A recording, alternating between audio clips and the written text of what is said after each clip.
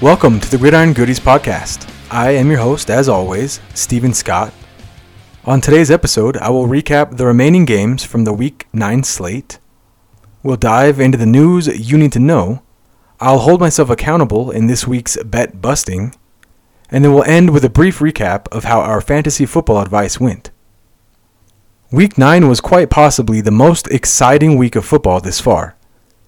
We had some games that were supposed to be good that ended up being stinkers, and some stinkers that ended up being good.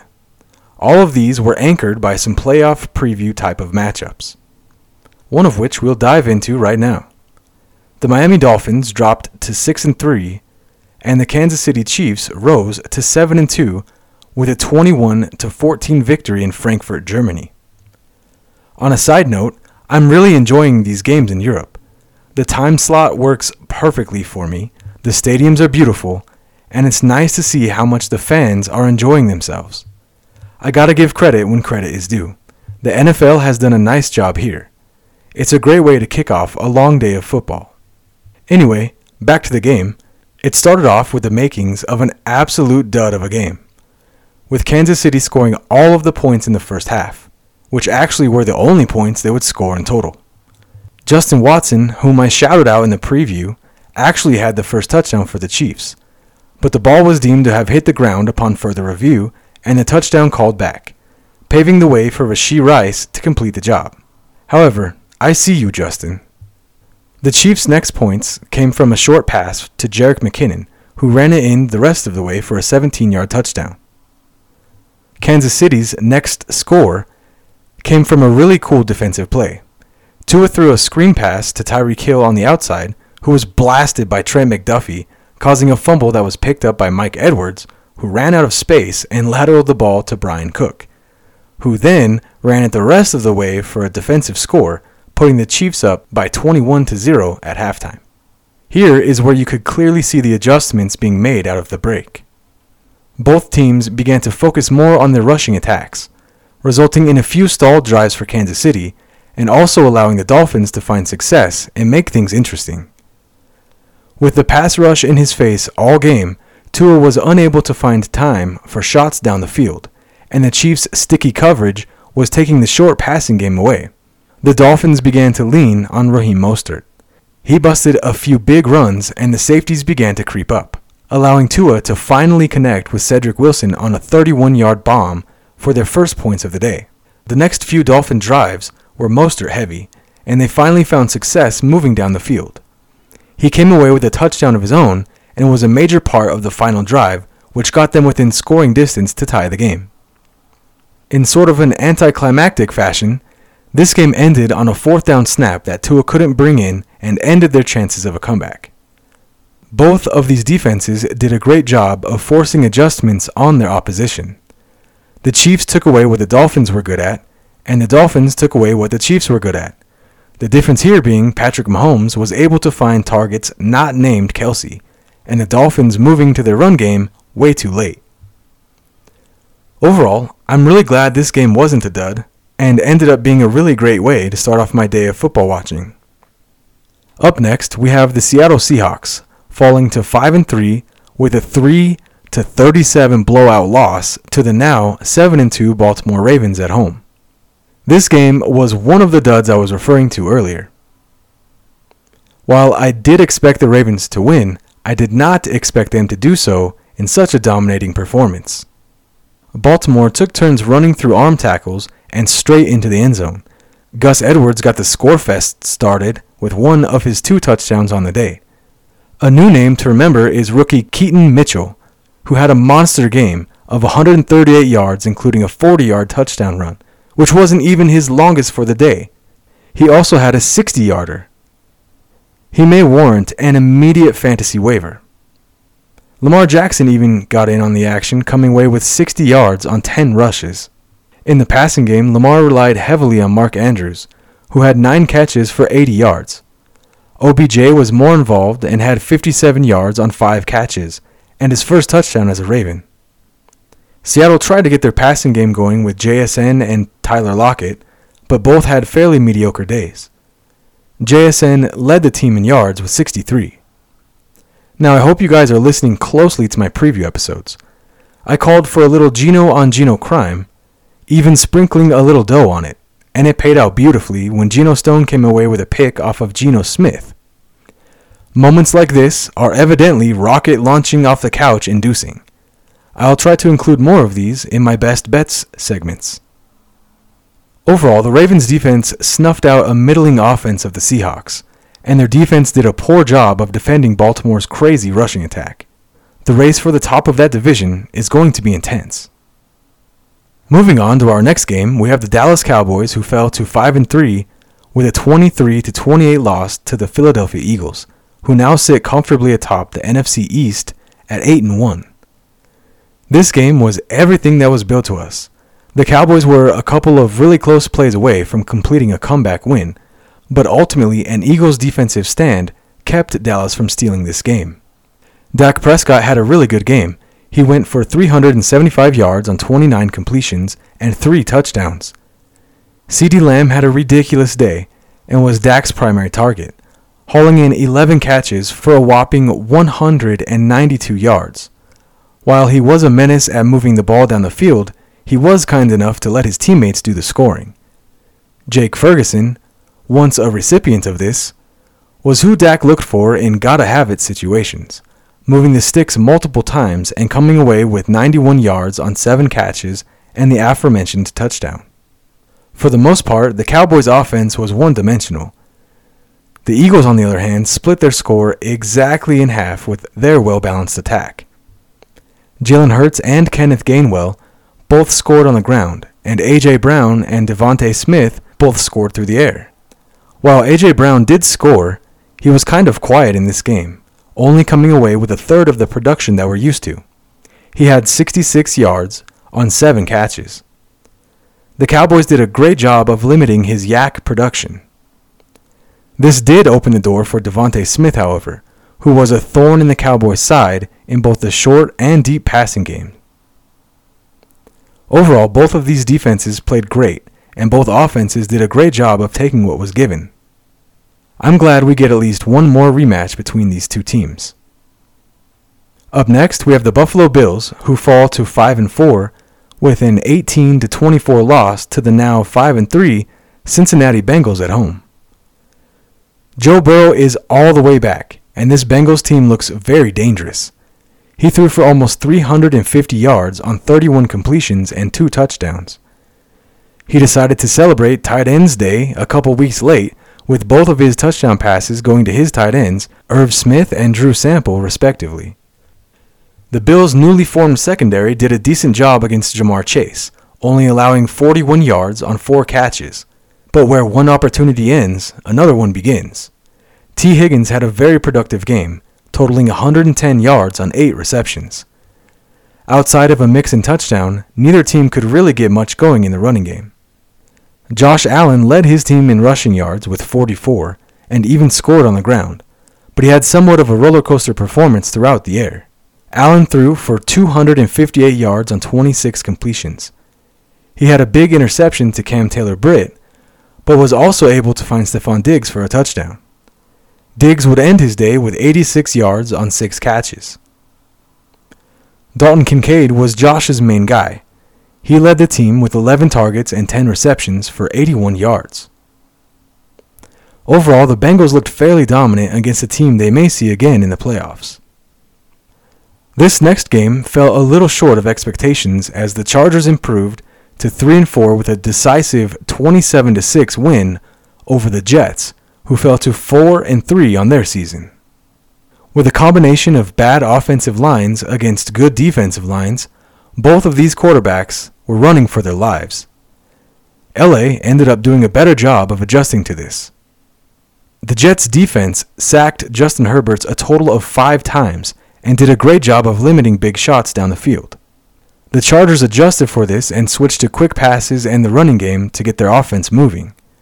Fortunately for them, however, their defense made it so they didn't have to go very far.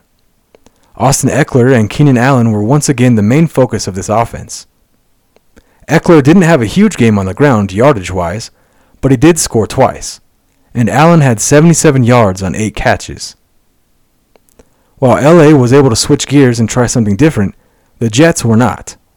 The Chargers' defense honed in on stopping Breece Hall in the running game, forcing the Jets' passing game to earn the win. Hall was held to just 50 yards on 16 carries.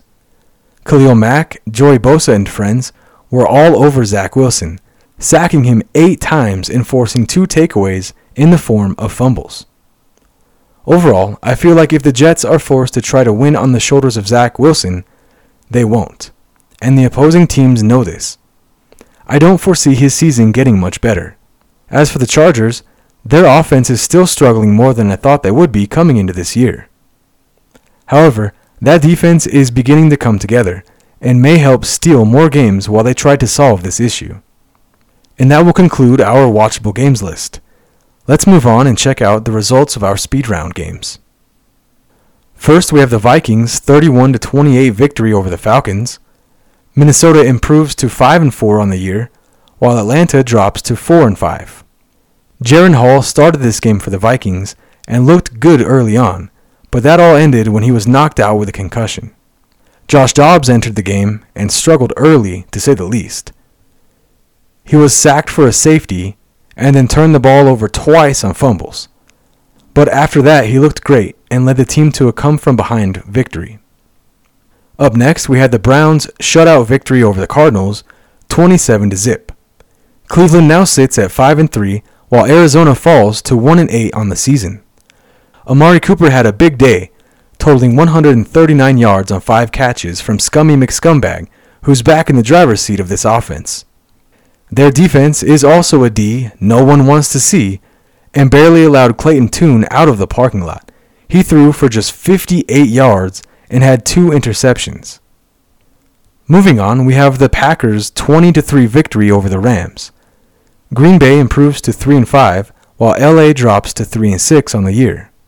Brett Rippon had a bad game, with 1 interception and 2 fumbles, losing one of those. For the Packers, both Aaron Jones and Luke Musgrave were a major factor in this win. Up next, we had the Commanders' 20-17 win over the Patriots. Washington is now 4-5, while the Patriots fall to 2-7 on the season. Sam Howell had a really bad red zone interception, but was decent all game. Ramondre Stevenson had over 100 total yards and 1 touchdown, but ultimately his team fell just short. Moving on, we have the Saints' 24-17 victory over the Bears. New Orleans improves to 5-4, while Chicago drops to 2-7 on the year. The Saints' defense came up big. They had 3 interceptions on Tyson Bagent, 2 of them by Paulson Adebo. Derek Carr spread the ball around more, and Taysom Hill found the end zone yet again. Up next, we had the Texans' 39-37 win over the Buccaneers. Houston is now 4-4, while Tampa Bay falls to 3-5 on the season. This was an intense back-and-forth game that came down to whoever had the ball last. Houston had no running game, and C.J. Stroud had a record-breaking day because of this. He threw for over 450 yards and had 5 touchdowns. Tank Dell, Dalton Schultz, Noah Brown, and Nico Collins all scored and had a big day. Houston also lost their kicker early on and had to rely on running back Dare Agumbawale, who did well, but it also led to some play selections that wouldn't have been options on the table otherwise. Mayfield and the Bucs brought a more balanced attack offensively. Baker played well, but so did Rachaad White, both on the ground and in the air. Mike Evans and Cade Otton provided most of the yardage in the passing game, and Otton scored twice. Moving on, we had the Colts' 27-13 victory over the Panthers. Indianapolis improves to 4-5, while Carolina drops to 1-7 on the year. Bryce Young struggled big time to say the least, throwing a total of 3 interceptions, 2 of them resulting in pick sixes by Kenny Moore. Jonathan Taylor and the offense didn't have to do much since the defense did most of the scoring. He was able to end the day with the only offensive touchdown, however. Up next, we had the Raiders' 30-6 win over the Giants.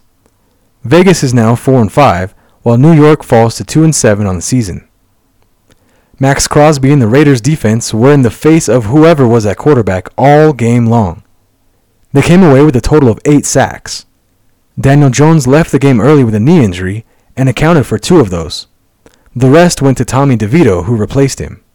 Aside from Saquon Barkley, this offense couldn't do much. Josh Jacobs and the Raiders' offense, on the other hand, faced little resistance, and he scored twice. The overall vibe with the Raiders has definitely improved from the interim head coach bump. Moving on to the news you need to know, the aforementioned knee injury that Daniel Jones suffered against the Raiders was confirmed to be an ACL tear, and he will be out for the remainder of the season. With Tyrod Taylor still questionable, it looks like the Giants will rely on the services of Tommy DeVito once again. In other knee news, Jalen Hurts seemed to have injured his in the game against the Cowboys. It looks to be nothing serious, and this is a great time for his bye week, and he is not expected to miss any game time. Moving on to some arm news, Jalen's teammate and tight end Dallas Goedert broke his arm and will be out for roughly 4 weeks. Moving away from injury news and on to some quarterback news, Arthur Smith has decided that Taylor Heinicke will get the start in next week's game against Arizona. On the flip side of that matchup, the Cardinals have decided to name Kyler Murray as theirs. And lastly, Josh Dobbs has been named the starter for the Vikings moving forward. With that being said, we will conclude this episode's News You Need to Know. Let's go ahead and take a quick break right here.